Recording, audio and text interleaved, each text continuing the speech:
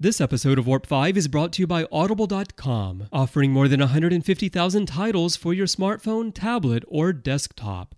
To get a free audiobook of your choice, visit audibletrial.com/trekfm. Also, help us keep Star Trek discussion coming to you each day by becoming a Trek FM patron through Patreon. Get access to exclusive content and become part of the team. You'll find all the details at patreon.com/trekfm. That's patreon.com/trekfm. Hi, I'm Anthony Montgomery, Ensign Travis Mayweather on Star Trek Enterprise, and you're listening to Trek FM.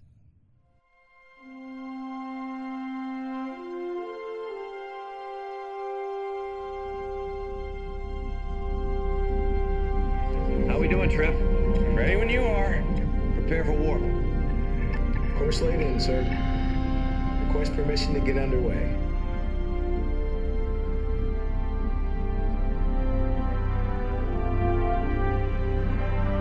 Let's go. Welcome, everyone, to another episode of Warp 5, our dedicated Enterprise show. I'm your host, Norman Lau, and thank you for joining us here in the Decon Chamber for our very first two-part character study on none other than the very first captain of the Enterprise, Jonathan Archer.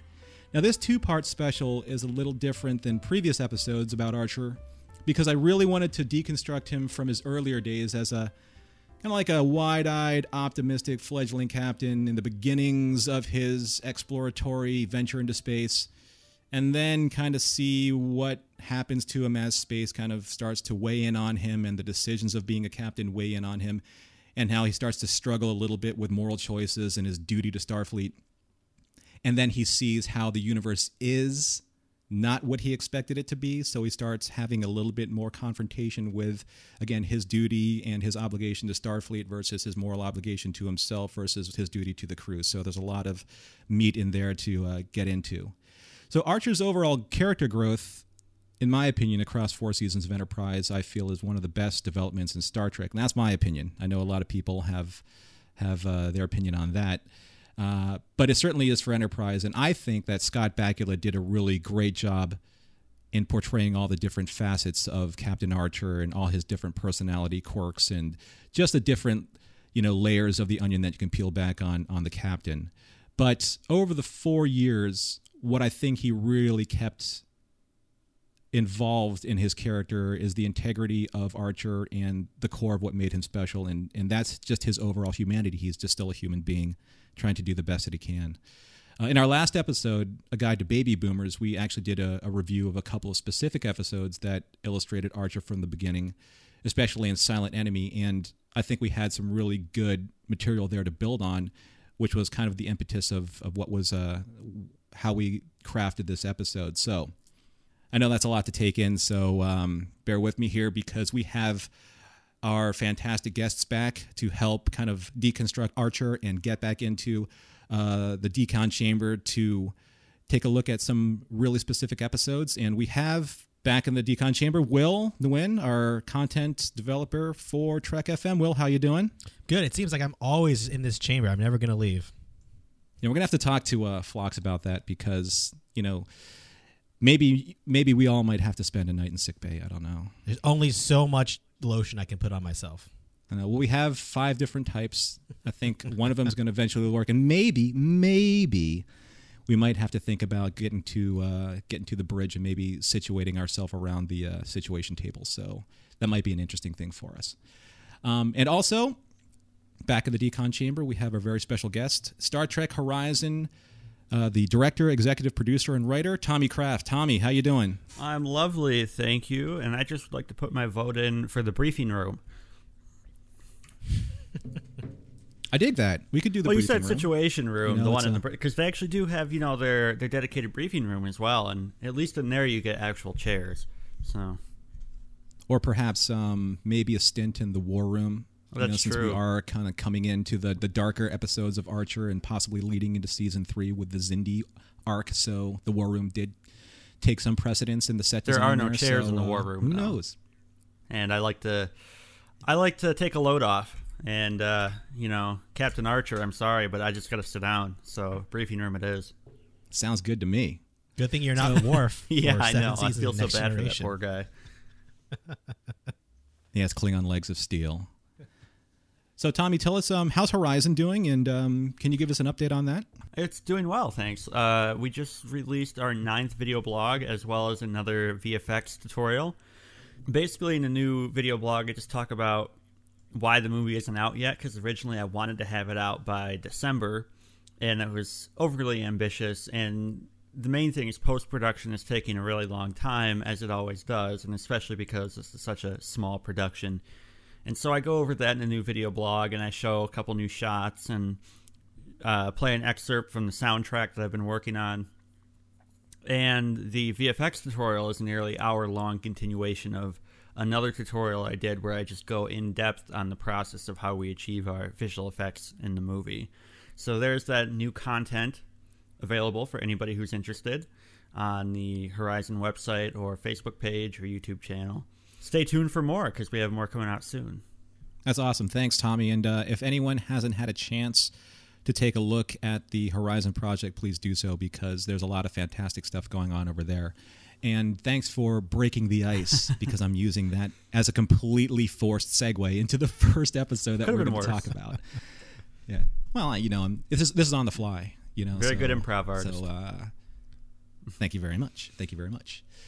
So in the discussion outline for today, we're going to talk about 4 specific episodes, 1 from Season 1 and the rest from Season 2, and 4 different facets of Archer within this time frame. Now, I know it's a little unfair sometimes to try and encapsulate what we're trying to do here in this deconstruction, because there are so many great episodes and so many great instances of trying to explain how we feel about Archer.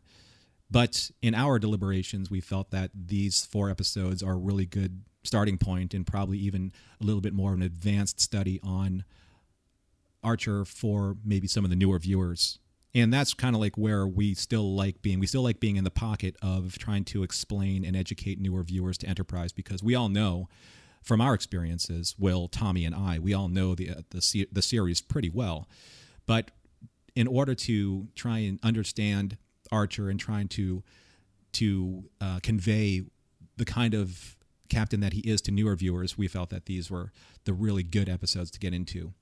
So in Season 1, Breaking the Ice is an episode where it kind of puts Archer on the defensive a lot, and it shows how he still has a little bit of distrust with the Vulcan High Command, and how he feels that they're really looking over his shoulder over every detail of his command.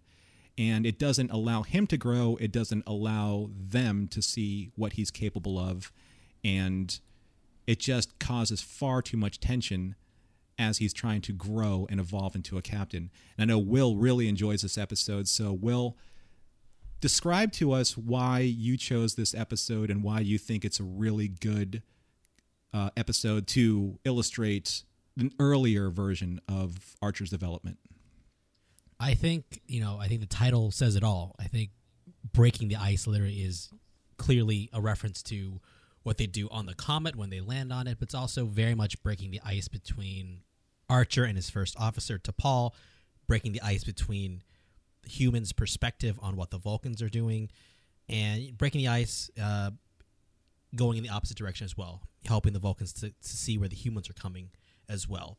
So I think it's really important because you set up a dynamic where both sides are learning to trust each other. Both sides are still really feeling each other out.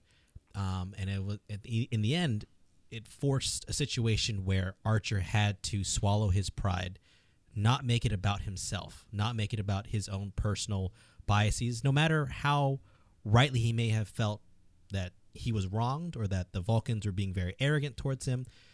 I think bottom line, he's getting to a point where he realizes all of that has to be something that he can just roll off his shoulder in order to get the mission accomplished, that it can't be personal. He is responsible for the mission. He's responsible for the crew. And he has to, A, trust his first officer, and B, think beyond his own pride and his own personal perspective. So I think it's an episode that just really encapsulates all those elements very nicely. And I think I was just watching it with my fiance actually, and she's watching Enterprise for the first time for the most part, and she watched that first scene where, not the first scene, but relatively early in the episode where they're talking to that class in Ireland, the 4th grade class, and it's just another example of this is something that you've never seen in Star Trek before. He is literally a hero. The entire crew is a hero to everyone on Earth, but especially Archer.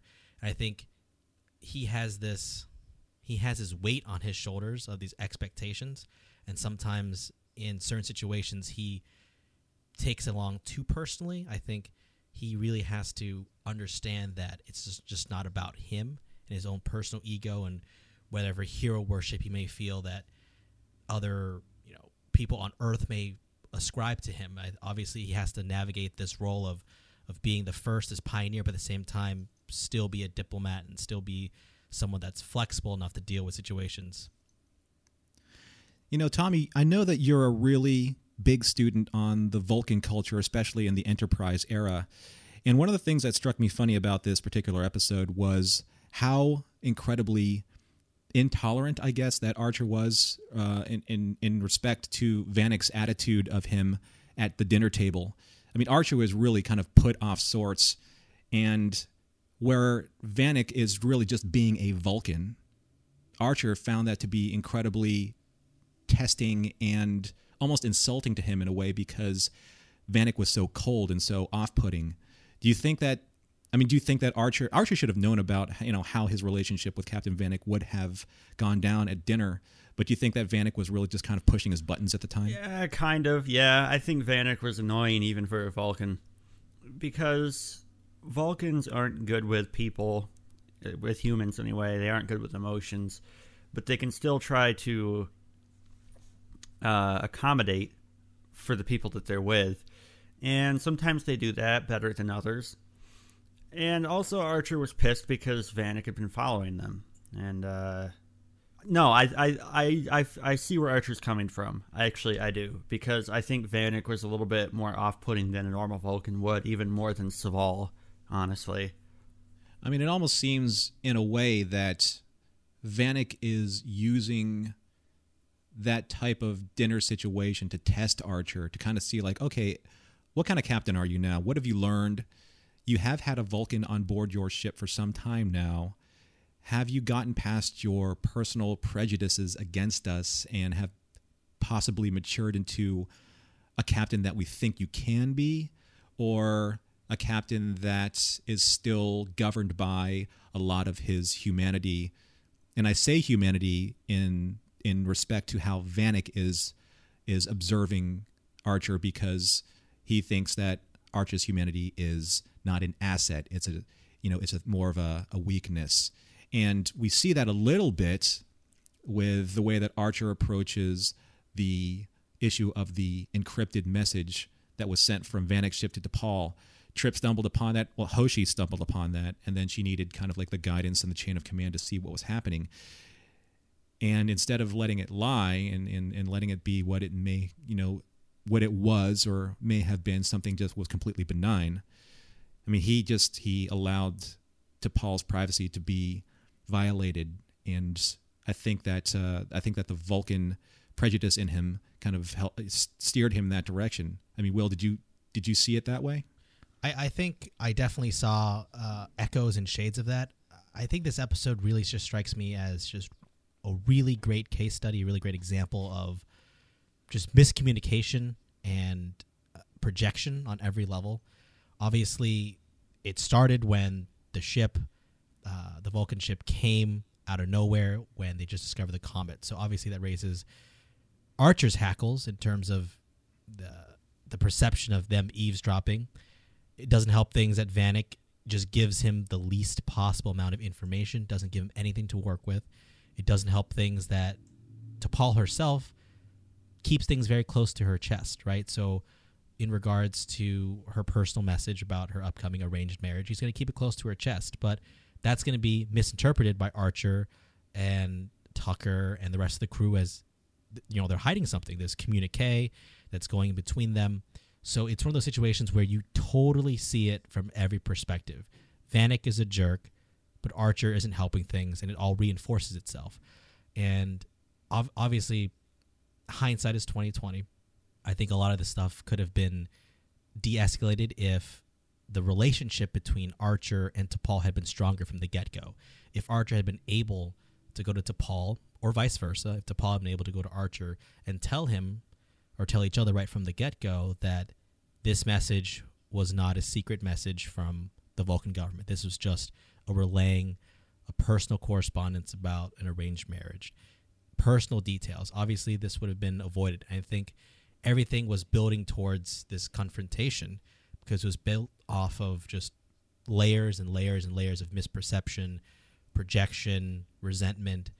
And, they broke the ice, but they broke the ice in probably the least diplomatic way. But at the end of the day, the ice got broken. I think everyone understood where everyone was coming from, and the relationship, particularly between Archer and T'Pol, could build. But obviously, sometimes the only way is the hardest way. I think something can be said, too. I mean, yeah, Archer was just, he was holding his human prejudices, but Vanek he was prejudiced, too. He went on, went on there assuming that Archer was just going to be some prideful, boastful human and wouldn't have learned or changed at all. And Archer was assuming that Vanek was just going to be this stuck-up old Vulcan. And in a sense, they were both right about each other. But Archer was able to overcome that because at the end of the day, he has enough self-awareness and enough experience to realize where he's wrong and to put the needs of his crew first. And I think T'Pol is a big part of helping him make that choice. I always found the relationship between Archer and T'Pol in the first season really interesting because there were moments where he just is very dismissive of her, saying, you're here by just the sheer grace of the Starfleet and Vulcan High Command relationship. But I think in an episode like this, you see where, T'Pol she still has her own personal matters to attend to, which unfortunately become completely misinterpreted, which leads to or furthers Trip's and Archer's prejudice and paranoia against the Vulcans, and B, her trying to serve two different masters at the same time because she does have a high-ranking Vulcan official in her midst. She needs to be able to take care of the relationship between Archer and Vanek, and it's one of those interesting aspects of her character where she's stuck in two different situations. She handles it a little bit more gracefully than Archer does, but I agree with both of you guys. In the end, this is a great example of Archer swallowing his pride and probably using this to inform himself for better decision making later on. And when we crafted the episode of this title as Archer Goeth Before a Fall, pride is first. Pride is probably the one thing that we see in the first season that Archer focuses on in some of the episodes, saying that, especially in Silent Enemy, when he said, "We came out here because I was prideful. We came out here too early and we weren't prepared." And in Breaking the Ice, in order to get Malcolm and Travis out of that situation, he needed the Vulcans' technology, something that they didn't have on the ship, and something that they weren't prepared for. This disaster on the Comet in order to save his crewmen. So that's one of those things where Archer's like, you know what? Okay, I don't like our relationship, but I need your help, and this, I guess, starts forging his ability to be a better diplomat. But that's just an issue of pride. Another episode that shows probably an even stronger aspect of Archer's character as a green and a fledgling captain that's a little bit harder for him to probably overcome is, and I say humanity here because it's his filter of humanity that he projects on other races that also causes him to be a little bit on the arrogant side. Because in the episode A Night in Sickbay in Season 2, one of the biggest issues for Archer here is that he doesn't respect the culture and the protocol of a race that he's trying to establish relationships with in order to get a warp plasma injector. This is a huge thing that they need for the ship, but he can't seem to get past that what he believes is right and what they told him to do in his mind just doesn't matter. Because I'm right, I'm Archer, I'm the captain, I'm Starfleet. I don't understand why I have to kowtow and bow and scrape to this race just because they're making me do so, in his opinion. They're just kind of putting him through hoops. So how did you guys feel when you watched this episode? And do you really think that the writers maybe tuned him up a little too high on the side of arrogance? And maybe they're trying to prove a point where if he can overcome this, he can become a better captain and a better diplomat later on? I think one thing that makes a difference is just how absolutely absurd the aliens are in their demands. And I think that plays a big part into why he is the way he is, because he sees it as their negligence endangered Porthos, which this my only actually real gripe with the episode is why he would have taken Porthos down to the planet. I always thought that was a little odd, but he needs fresh air. Yeah, he does, but I mean that's just such a like. Why do you take your dog on a diplomatic meeting with the aliens? That just seems weird to me. But that aside, like he just views it as, well, they carelessly put his life in danger, so why should I care about anything that they want? Right. It's surprisingly petty. Yeah, exactly. Which goes in with the episode too, because it's a funny episode. It is one of the episodes that's also meant for comedic relief, and I think they tie those things together very well in that episode. Yeah, I think that when you brought up the point, like, what was the point of Porthos? I think that was the whole point behind, the way that Archer felt about how the entire, series of events went down. He's like, you know what? They had the genetic makeup of Porthos. They knew what a dog is all about. It's like, and he says, like, and Porthos is, he has his right to fresh air and to run around. But Archer is thinking about it in terms of human rights. Right. And I think there was somebody, I can't remember who, forgive me, but in the Babel conference, they brought up, and it may have been Floyd. He brought up the Chekhov scene in Star Trek VI, The Undiscovered Country, or what was that? You? Inalienable human rights. Inalienable human rights. that was human me. rights. Yeah. The very phrase is racist. It's so good. It's such a good line because obviously he's not coming from that perspective, but it totally is. Exactly, and I think that's what he brought to bear on this situation. Is like, you know what, these are, I'm putting the human rights above the rights of this race and above the needs and the safety of the crew, which is the scene where he and T'Pol were basically, they were trying to out sprint each other on treadmills, and she became increasingly frustrated over the course of that scene because she's basically saying, this isn't how a captain should make his decisions. You're putting the rights of your pet, okay, so we understand that. We put the rights of your pet above the rights of the crew, the safety of the crew, what you need, and the diplomatic relations that you're probably not going to achieve here for the better interests of Starfleet. So take a look at the chain that you've set up for yourself. I think Porthos is a bit of a scapegoat here too. Like it's a good excuse for him to act this way because he doesn't like these people. That's actually a very good point. It's very much a deflection, right? He's just trying to, like, from the very get-go, from the moment the episode opens, they're in the Decon Chamber, right? And he is already heated. He's already saying, "How long do we have to wait in orbit? 6 days?" Right. And then Hoshi's like, "No, 5 days," right?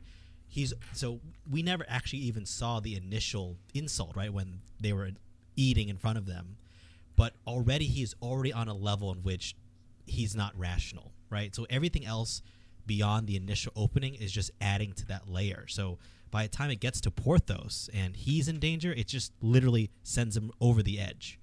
And I think that's important because from the get-go, he is already veering off towards, you can't reason with him, you can't rationalize how you're being really disproportionate in your anger towards them. It was definitely the beagle that broke the Cretacean's back, if you will. It's true. Yeah. No, I was going to say he acts towards Phlox the same way in the idea of trying to apply his own human ideas and rights to aliens. And Phlox talks about the lemur that they eat, And Archer's very kind of offended by this. And what is it, Phlox says you accuse my entire species of being, what is it, insensitive, something like that. And so it's very much this thing of Archer realizing that not every alien culture is going to be like us. Exactly. And that's why I like this episode, because yes, it has great comedic moments, and it has a really nice B story with what's going on in sickbay, and then Dr. Phlox's kind of like a psychoanalysis of Archer and his friction with T'Pol. But what we're really getting down to in this episode is, again, this inalienable human right that Archer kind of forces on everybody, and it really goes against almost every single tenet that Starfleet has at that time. Because remember, in Broken Bow, he said that he memorized the entirety of Zefram Cochrane's speech.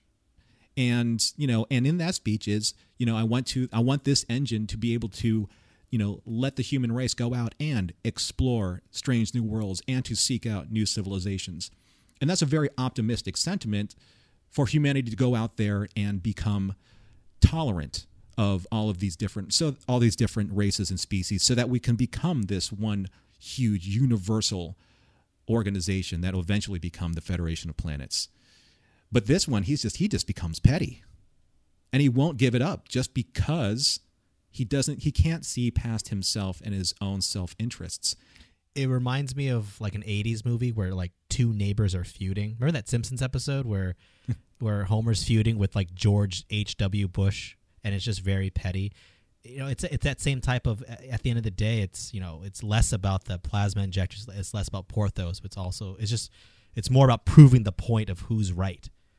So it's good. I think it's jarring for the audience to see Archer being so petty, and at the same time having these elements of humor, which could sometimes be disconcerting to someone watching Enterprise, where that type of humor or this type of petty emotion isn't usually there. So I think that could be off-putting to some fans, which is why I think the reputation of this episode can be somewhat polarizing. But if you look at it from the perspective that we're looking at it in terms of evolving the character, it makes a lot of sense. And you would expect the first captain to go through these emotions, because he's human just like any of us, right? So I think this is Archer acting like Janeway until he realizes that's stupid. Because she is very prideful like this too. Captain Janeway was like, she would get a decision set in her mind, and then nothing could change her mind no matter what. That's true. And that's true. The difference is Archer actually would change his mind if he thought he needed to. And there's an interesting scene where Archer goes to Trip. This is earlier on in the episode, and he explains the situation. Trip asks him if he's offended the Cretaceans in any further way. Did you eat any more cabbage or anything like that? But then Trip goes, well, work this out. You are a trained diplomat, aren't you? And I found that line of dialogue really interesting, because I never really felt that Archer had, the course, the certificate, the diploma, if you will, of interstellar diplomacy as part of his curriculum as a Starfleet captain. I'm sure that there are some courses or some measures or some experiences that he had to take in order to go out there and to further and foster along peaceful relationships with different species and organizations, but never really felt quite that he was, a fully qualified diplomat, which I always felt that would have been an interesting character to have on the bridge of the Enterprise, that the fully authorized diplomat of Starfleet that can sometimes upset the apple cart and get into Archer's face about diplomatic situations like this, because he has the authority to do so. But that's just a different part of Archer's character that I never felt comfortable with that line, is I never felt that he was a true diplomat for Starfleet, at least not at this time. Yeah, he hadn't earned it yet. But when you think about it, if Enterprise had continued, that would have been a perfect role for Hoshi to evolve into, like a chief diplomatic officer, a chief first contact officer, because she's so versed in alien languages and cultures. It would make a lot of sense that if there ever was going to be that type of role for an officer, that she would fill that pretty perfectly. Well, communication is paramount to first contact relations. And it would have been interesting to see where Hoshi was in this situation when they first met the Cretaceans, because maybe in some way, maybe she misinterpreted something, and then, it would have been interesting to see Archer kind of like get into her face a little bit, saying like, why didn't you tell me about this? You're the one who's supposed to be able to talk to these people. Did we mess up something? Was something wrong with your translation? I mean, come on, it can't just be me. So, and then he would have pretty much gotten into the face and dressed down, I think, every member of his crew except for maybe Travis. So it was I really liked this episode. And again, I agree that if fans watch this particular episode, they will see Archer in a really poor light, because it's not the captain that people are used to seeing in any series. I mean, Kirk was already polished and experienced. Picard is, he's the diplomat of the captains. Sisko is a man of action, but he also has a lot of his decision making is very informed by the Bajoran government and his role as the emissary. And then Janeway, even though that she gets a little bullheaded sometimes, she still has a very experienced crew that can talk her off the ledge. But when Archer went off, he went off, and it took a lot to have him. It took basically almost the near death of his best friend, his pet beagle, to kind of make him force himself to take a look at the situation and see how absolutely asinine he was being. I think it should just be fair to say, though, that Janeway, Picard, Sisko, and Kirk all had the benefit of reading Captain Archer and others. Whereas Captain Archer, he was the first one out there. And so he was pretty much just making it up as he went along. And I think that's sometimes why you see, Picard is much more polished, because... and the fact too that we came into these captains' careers much later than Captain Archer. This is Captain Archer's first time in deep space, and it shows. Totally, sometimes. yeah, totally. That's that. Yeah, I think that's without question. I think in our previous episode we discussed that there was no sounding board for Archer. He had no counsel to be able to talk to and be able just to basically unwind to or open up to or even have cathartic moments with, or to have his confession. Kirk had Bones, Picard had Riker and Guinan, Sisko had Dax, yeah, what a great confessor and advisor, and Janeway had, Tuvok or even Neelix, right. But Archer really didn't have anyone to turn to because no one had the same experience to be able to advise him anyway, maybe with the exception of T'Pol and maybe Saval when he started to warm up to him, but and by maybe and large, Phlox a bit too. Well, true, and now this is interesting because we're kind of like circling around his more experienced advisors as being, the alien advisors, right? Where he is, they have the experience, and I think it's hard for him to again swallow his pride here and ask for the advice that he needs in order to become this, the captain that we want him to be. But one of the things that I really thought was interesting about Archer, and because he is a little bit stubborn this way, is he has a really strong sense of honor and a really strong sense of duty and a really strong sense of what he believes is right and wrong. The episode in Season 2, Judgment, it's a lesser talked about episode because it has to deal with his defense of a couple of this refugee ship and the Klingon Empire, and it's just something that wasn't one of those episodes that's really highly talked about. But in reviewing it and watching it, Archer in this episode is about doing the right thing and sticking to his guns, even in the face of probably their greatest enemy at the time, and this is the Klingon Empire, and the rise of Captain Duras. Well, actually, the demotion of Captain Duras, the rise of Duras's wrath against Archer and against the Enterprise mission. So when you guys were watching this episode, what did you think about how Archer came to come to the aid of these refugees and just basically, you know what, this is the right thing to do. I know that I'm stepping on the toes of diplomatic relations with the Klingon Empire, which were dubious at best, but I have to make sure that these people are taken care of because they were left behind by the Klingon Empire as a colony. They were beaten, tortured, left to starve, and it's just not right. And I'm going to put my foot down and say, this isn't right. This is how I'm going to deal with it, and Starfleet's going to have to back me up. Damn it, man. He tried to save him. That's right. That's true. I think I just want to get out of the way. I love this episode the more and more I watch it. I think I've seen it 3 times recently, I think, because I'm going through Enterprise. and then I've watched it a second time because I liked it so much, and I watched it again for this show. And I think, as if you're a longtime Star Trek viewer, if you're a longtime Star Trek fan, you're going to get a lot from this episode because it almost lampshades a lot of what fans have critiqued Klingon culture to be, especially in the TNG era, in terms of, are they all warriors? Are they all this one mono class of a warrior pride, a warrior mentality? And I think in a lot of ways, just this one episode does such an excellent job of adding the nuance to the Klingons in a way that is faithful to the portrayal that Enterprise is trying to go for of Archer, but at the same time still rewarding longtime fans in terms of watching it. And I think Archer very much is the fulcrum in terms of exposing that, right? He makes... when I was watching this episode, I was really trying to see the point in which he makes an impulsive decision, right? In previous episodes, he's being impulsive, or he's being prideful, or he's not thinking things through. But as I was watching this episode, I was really looking for that one moment where he was doing something that was impulsive, and at least from my perspective, I didn't find it immediately. According to the retelling of Archer, which we assume to be correct, they found the ship, the life support was failing.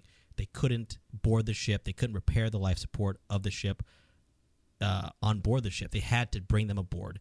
They were so weak that they couldn't fend for themselves. It was almost, he was put into this almost impossible situation where he almost had to extend his help. He had to extend his hospitality and care for them. And, I was trying to think of that opportunity where I could critique Archer and saying, he should have done this instead.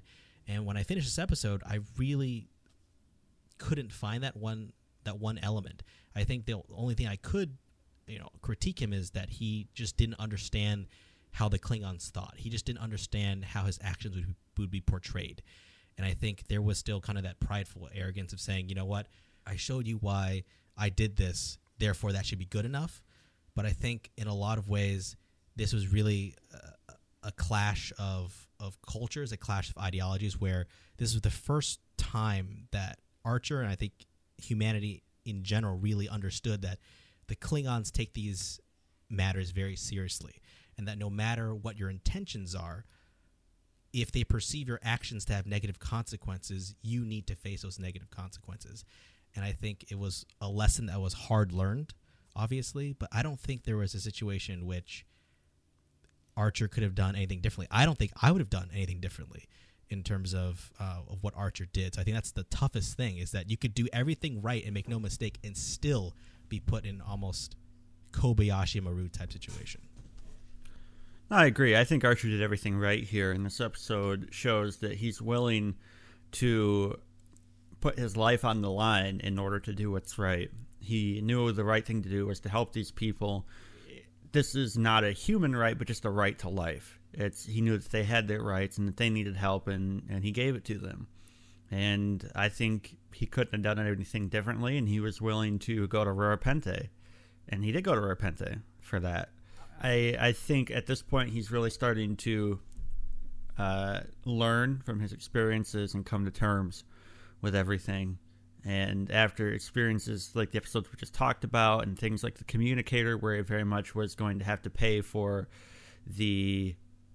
with his life for the missteps of his crew and losing that communicator, I think this shows a very mature side of Captain Archer. Yeah, I think this is where he just kind of steps up, assesses the situation, takes a look at all of basically he SWATs the situation. He looks at the threat value of it. He weighs out the opportunity, the threat, the possible win condition, the possible loss condition. And for him, in order for him to do his job and to hold himself to the ideal of being a Starfleet captain, one of those things, in my opinion, that probably fuels him more than anything else is his morality and what he believes is right and wrong. And again, that's a very humanistic trait, but he's out there to explore strange new worlds and to seek out new life, but he's also there to protect it if they need his help, because this is who he is. He is an officer that believes that, if if they're weak, I need to help bolster them. If they need my help, I need to give them as much as I can, because they may be an asset to us. They may be friends later on. They may be something that's special to the Federation. They may be something special in terms of our overall growth as a species, humanity's growth as a species, because I think from his mistakes with the Cretaceans, in contrast to that, I think he saw that these people had no way out. They had no options. And I don't think that he was afraid of stepping on any type of any of the toes here when it comes to fostering any diplomatic relations, because I don't even think he was thinking about that at this time. He saw people that were in trouble, or a species that was in trouble. And he knew when he crossed the line against the Klingon Empire, there were going to be repercussions. But the tenet of a Starfleet captain is to make sure that he upholds what he believes is order and justice and a certain sense of what Starfleet is about. And when he's exacting those laws and justices, in the situation. So it's also a great episode for, fans of Star Trek, because we're dealing with the planet Narendra 3. And one of my all-time favorite episodes, I'm just sidetracking a little here, one of my all-time favorite episodes in Star Trek of any series is Yesterday's Enterprise. And Narendra 3 is where the famous battle took place, where the Enterprise C laid down its life, the life of its captain and the life of its crew, in order to foster greater Klingon relationships that allowed us to have the alliance that we had later on in The Next Generation and Deep Space Nine. So it's interesting that they chose Narendra 3 for the setting of this episode, because historically it's actually what Archer did here that started putting Narendra 3 on the map between Starfleet and the Klingon Empire. Yeah, I think that's a really good point. I think this episode is chock full of those types of references that a lot of older fans are really going to appreciate. I also find it interesting that of all episodes, you actually don't see the conflict between the Vulcan philosophy or Vulcan ideology and human ideology, because you could almost have seen a scene where T'Pol is saying, we can't help these people because we're going to get drawn into a conflict that we have no right or we can't get into right now. Obviously, I think that was a bit mitigated by the story in terms of they didn't know that they were protectorates of the Klingon Empire until they were brought aboard the NX-01. But this could have been an episode where you really showcase that conflict between T'Pol and Archer, saying, Archer, we need to help. Archer's saying, we need to help these people. And T'Pol is saying, we can't help them because there are greater repercussions to that action. I think the episode sidetracked that. I think it did it well. I think it was important to kind of focus on a different part of the story. But this is also an episode which could have also been a very strong showcase of saying, the human urge to help and to always intervene in this case may have grave repercussions. And if you're going to insist on acting on that urge and inclination, then you at least better be prepared to face the consequences of that. Yeah, I think that would have been a nice scene. I mean, I agree with what you're saying there, because they had to move along the story, but it would have been a nice scene where, T'Pol's like, this isn't in our purview. We can't interfere, or this is going to happen. And Archer's like, you know what? This is why we're out here, and we're going to have to make the best choice possible, in my opinion. But again, that best choice is human-centric, because it's based on his personal morality of right and wrong. Not necessarily Starfleet's or not necessarily the Vulcan High Command's, his personal one. And that's the filter that I think obviously guides him throughout the course of the first two seasons that we're talking about. But I don't think that he's always as confident with his own personal barometer. He's not always as sure. And I think the episode that I know Tommy really wants to talk about puts Archer in the path of uncertainty. And that episode is the very last episode of Season 2, Episode 26, The Expanse. And just to shortly summarize the episode, the Earth is attacked at this time, at the beginning of the episode, from an unknown species. And the Enterprise is recalled. And the mission is put at risk because we don't know where we need this crew to be at the forefront of what is possibly a greater threat to all of humanity. So, Tommy, I really want you to take this one by the horns and let us know why you really liked wanting to discuss this particular episode.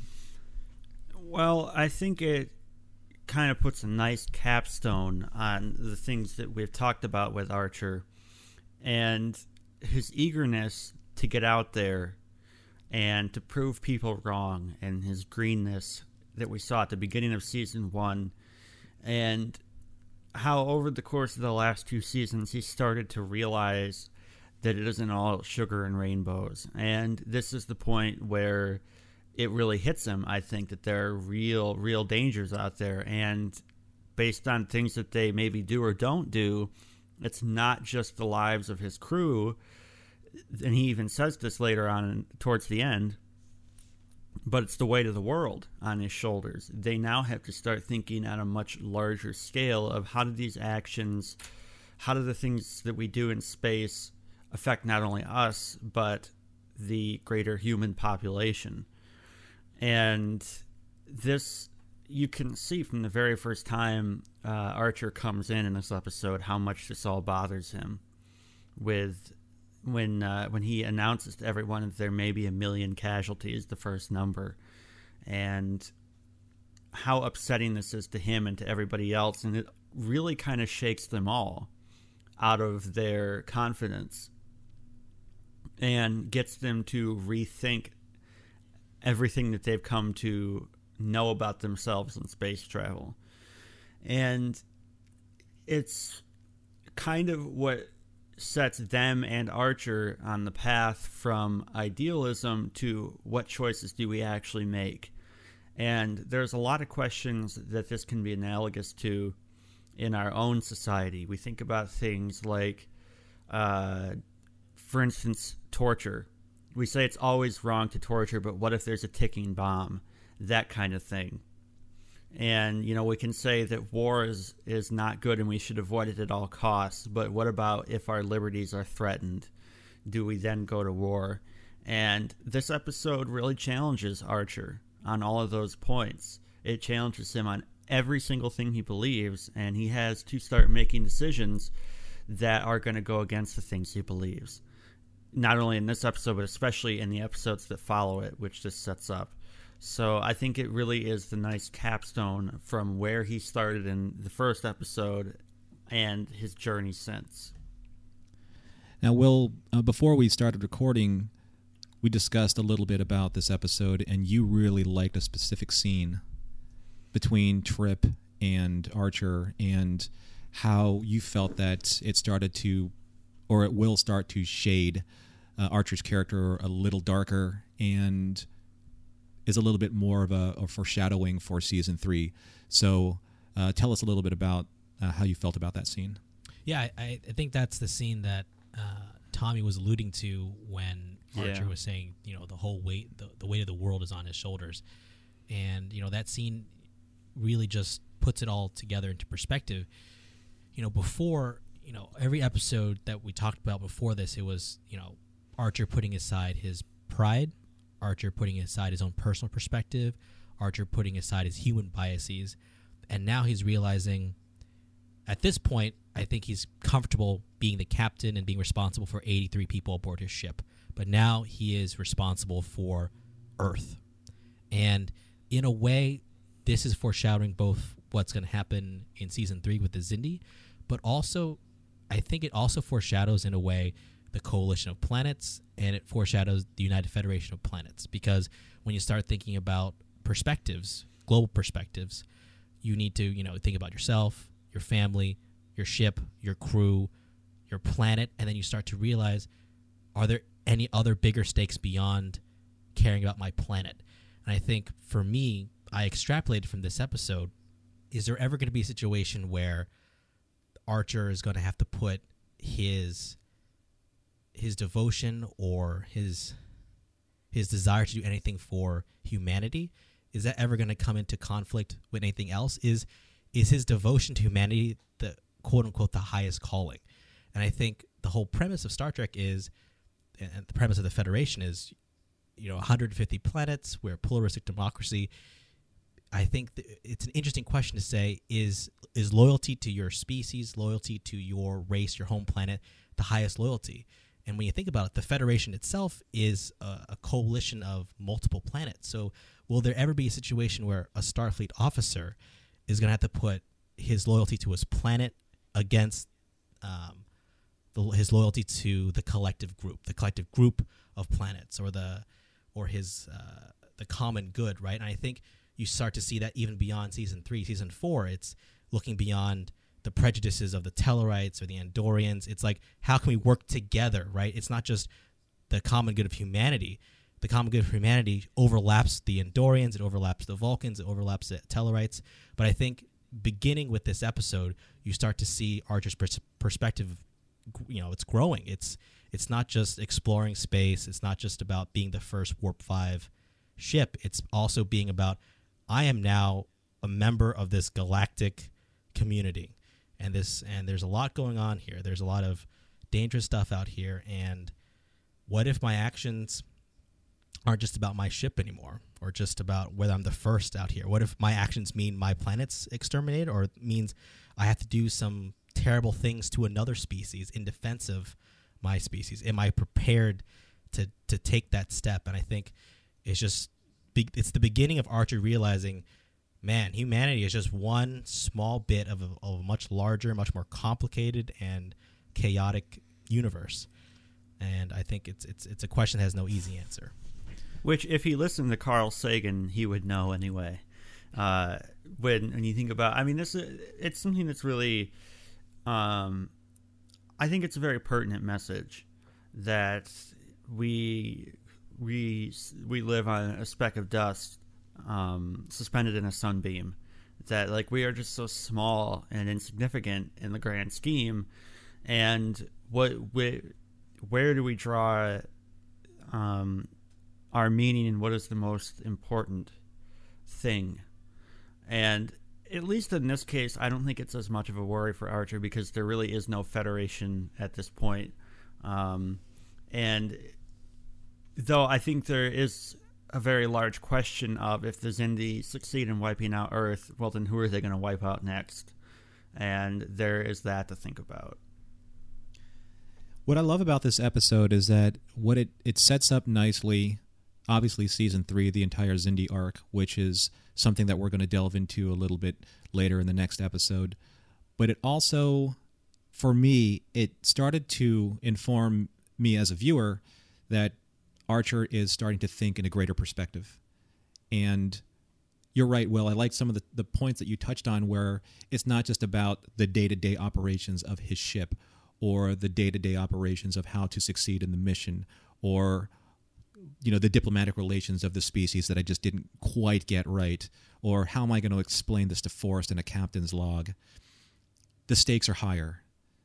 He is finally starting to realize that this ship and the crew are responsible for a far greater mission than just exploring space.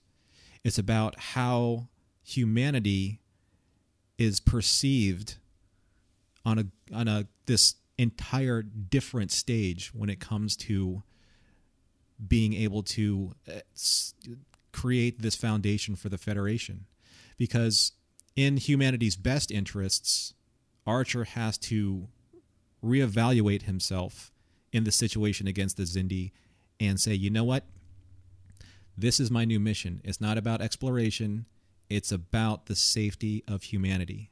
And in doing so, I think that starts tempering his thought processes a little bit, so that he actually can have those really meaningful, insightful conversations with the Tellarites and the Andorians later on and say, hey, you know what? I understand that if we all pull our collective resources together, we're not only going to benefit each other from a species standpoint, but we'll be able to collectively protect each other from all of these other, these forces that are just beyond our control. Because what happened to Earth from the Xindi can happen to any planet. And why not put our differences aside?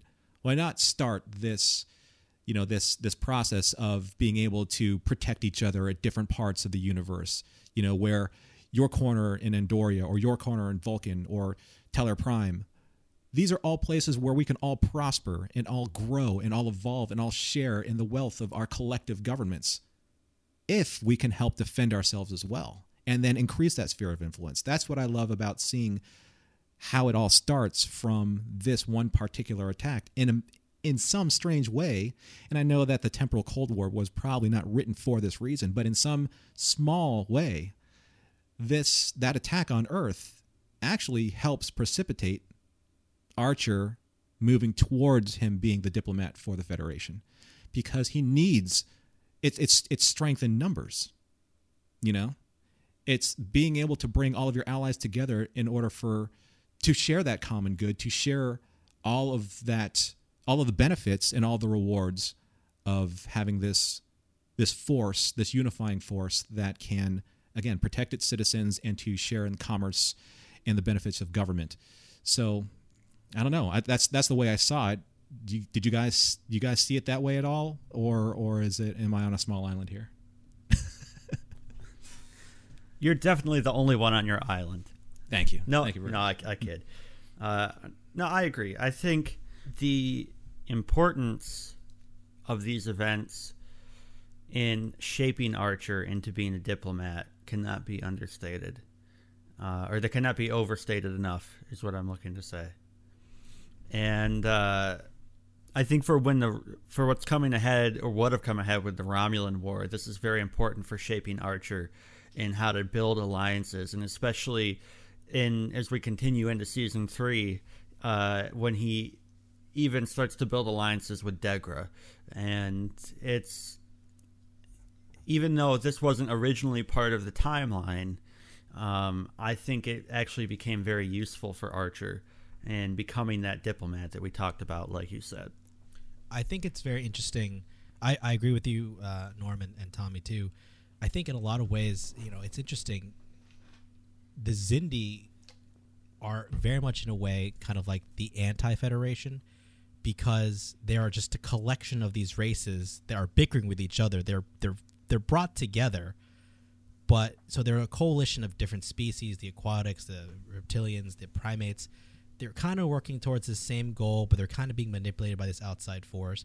But in a way, they're kind of, a proto-anti-Federation, where, they're a federation that's brought together by very different circumstances than what the Federation will be. But in a lot of ways, they're coming together for a collective good. There's almost like a mirror version of them, almost like a different interpretation of what, the Federation or what the coalition could be.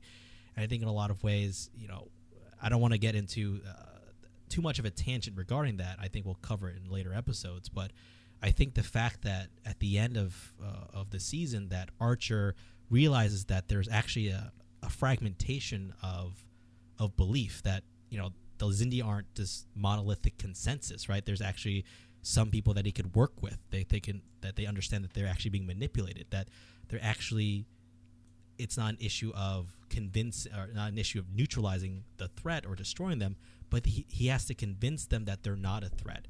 I think that's what makes it that Star Trek element of we're not your enemy. Although we're on a collision course, and we've been on this collision course, we can still stop this. And I think he realizes that by the end of season 3, obviously. Going into season 4, he realizes that, it's no longer about him. It's no longer about being the first Warp 5 ship, being the best captain out there. It's not about him anymore. It's about humanity, and and him and his crew, by extension, they're just the representatives of humanity because they can be out there.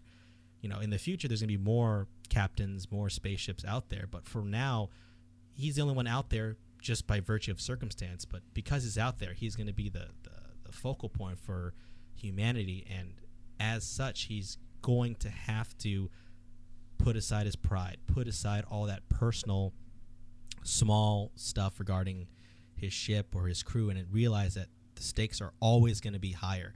The stakes will never, ever grow smaller the further and further go into space. And I think that's the evolution of Archer, because at some point he's going to be president, right? He's going to be admiral, and he's going to be president of the Federation, and at some point he realizes the scope will never, ever get smaller. You'll never, ever put this back in the box ever again, right?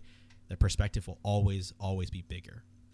Well, actually, I was going to start thinking about the final thoughts here, but Will, you summed it up really nicely. I think that that this course of the course that Archer has taken towards the end of season 2 and throughout season 3, and informs him about becoming this great leader that we will eventually see.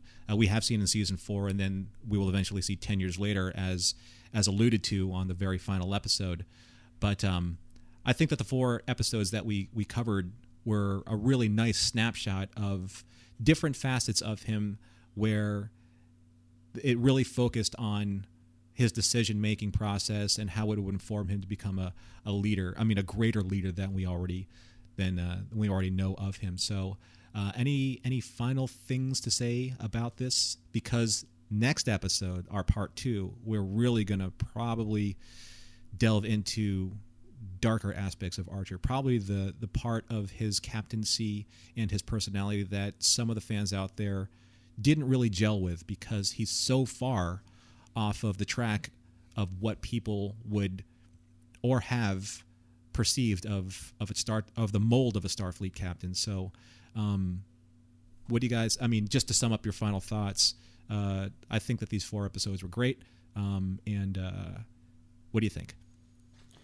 I think that it's been a long road getting from here to there. Nice. And thank you. And that's about it. I mean, I think I've said pretty much my thoughts so far. Will? Yeah, I mean, there's not much for me to add to. But basically, I think a lot of what people say Archer's weaknesses are obviously his strength as a character. So as with how I view the show Enterprise, I think a lot of it has to do with my perspective. Obviously, when I first watched it, wasn't that big of a fan. Now, with time and space and a different perspective, I enjoy it more. I think in the same way with Archer, I think if you view Archer in a certain way and you compare him to other captains, clearly there's going to be some differences. Clearly there's going to be some weaknesses by comparison. But if you view it through the context of him evolving, I think there's a very strong case to be made that Archer does have a surprising amount of growth, and in reality, he has far less time to do it on screen compared to Picard, Sisko, Janeway, Kirk too, if you include the movies. So I think what they did with the character, if you view it with the right perspective, I think he deserves more credit than he's given. The last thing I'd like to touch on in final thoughts is just to deviate a little bit from Archer, the character, to Scott Bakula, the actor.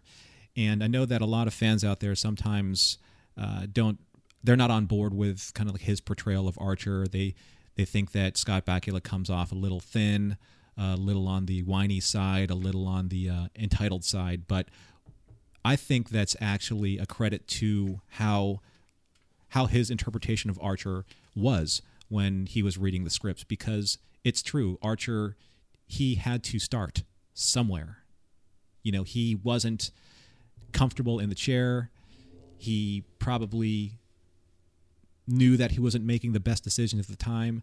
And I think Scott Bakula had to wrestle with some of the scripts that he had, because he was like, you know what? I think I need to portray him in a certain way so that he doesn't look like that he's this experienced, polished, well-rounded, well-informed captain that we're all used to seeing. This guy is not perfect. Far from it. And if you watch NCIS New Orleans, I just want to say and agree with that, because he is totally different on that show.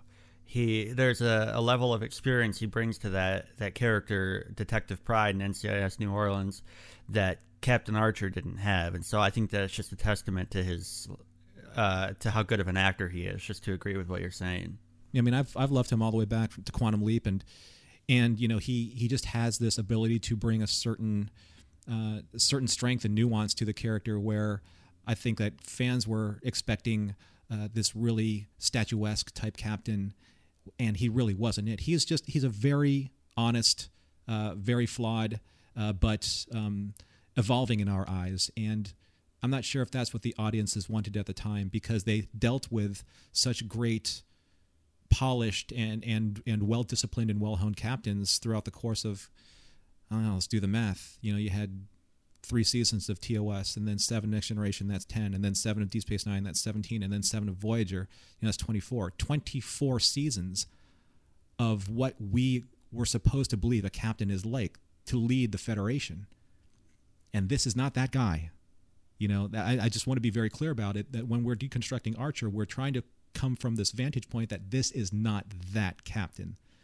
He doesn't have any of the knowledge or experience, or was not afforded any of the opportunities to read, like you said, Tommy, earlier on, to read any captain's logs to figure out what he's supposed to do. And we see that all the time in future series. We're like, well, what did so-and-so do? What did Kirk do?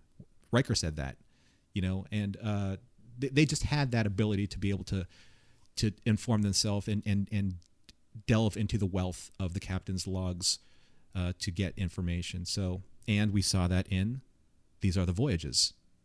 That's the entirety of that episode, is what Riker was doing. He was trying to figure out how to do something by studying the logs of the very first captain. Archer had no such resource. So we'll save that, though, for another episode. So thanks, everyone, for coming by. Thanks, Will, and thanks, Tommy. Let our listeners know how they can best get in touch with you. So, Will, how can our listeners find you on the interwebs? You can find me in the Babel Conference, which is Trek FM's dedicated Facebook group. I'm pretty active there, so you can always find me there. You can find me at Twitter at Will_Win, spelled Nguyen.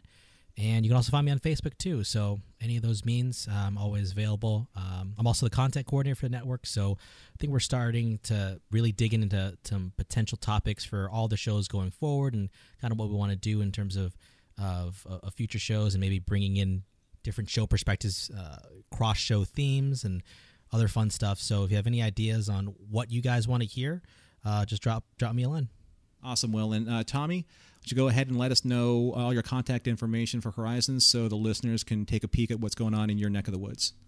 You can find me at facebook.com/sthorizon. That's the page for the movie, and it's where I mainly post. Or on my Twitter, which I don't use as often, and that Twitter handle is TommyGdawg, GDAWG. Perfect. Thanks, Tommy. Before I close out, I just wanted to bring up Hoshi Station and see what's going on in Hoshi's neck of the woods. And I'd like to shout out and give a special thanks to Greg Malumbi from the Babel Conference, because he messaged me weeks ago, and he actually gave me the idea of taking a look at Archer from this perspective that we've done on this show, and more from a fall from grace type of perspective. And he originally cited Damage from Season 3, which we definitely will cover, because that is a pivotal role probably in the history of Archer and in the Enterprise series. So, I mean, that is a very deep and complex episode to discuss. So thanks, Greg. Greg is an active member on the Babel Conference, and we love his passion and his enthusiasm for discussing all things Enterprise on Trek FM. So in closing, it's been a great time talking about Jonathan Archer and getting into his head and studying kind of like the ins and outs of what makes a captain like this tick from the very beginning. This isn't the only thing we've been talking about here on Trek FM this past week. Here's a quick look at some of the other things you may have missed elsewhere on the network. Previously on Trek.fm, Standard Orbit.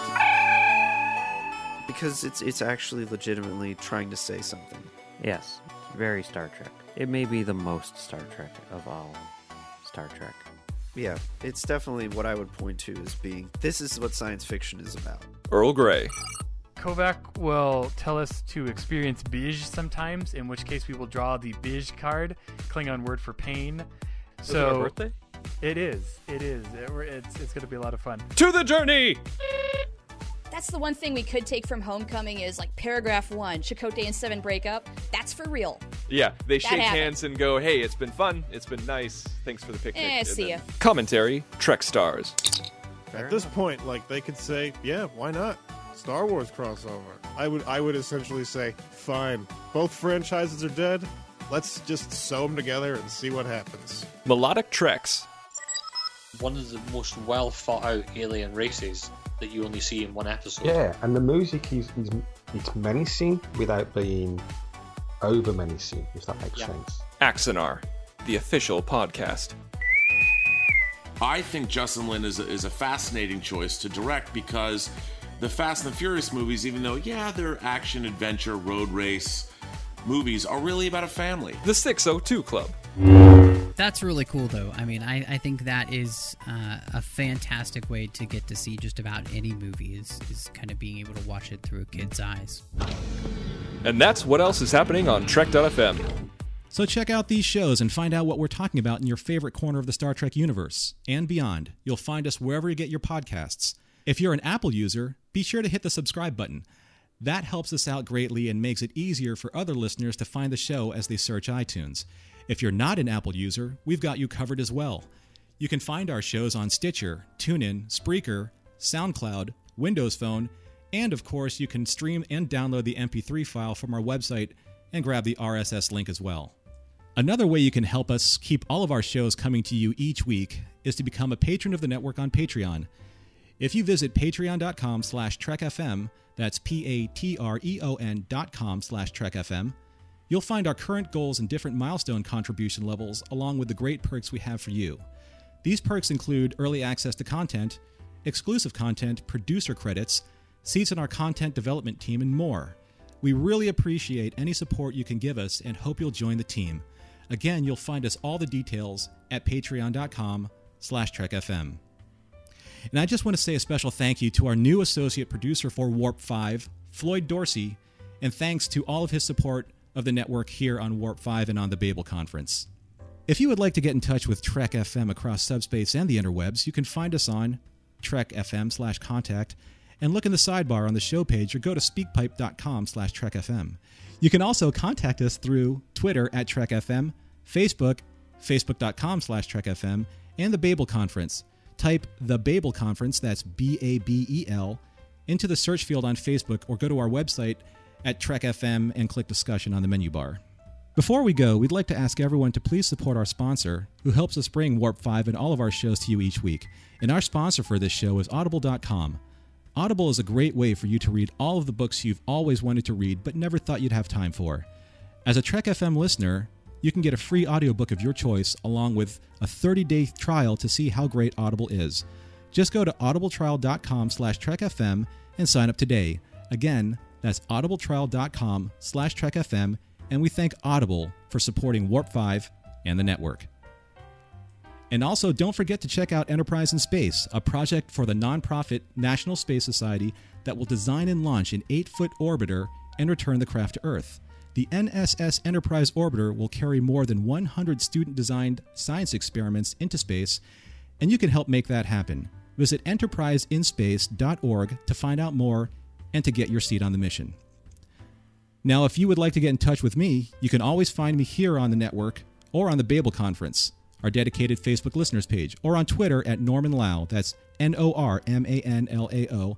I am also a huge supporter of Alec Peters and the Axonar Project, and you can find me on the dedicated Axonar fan group page on Facebook.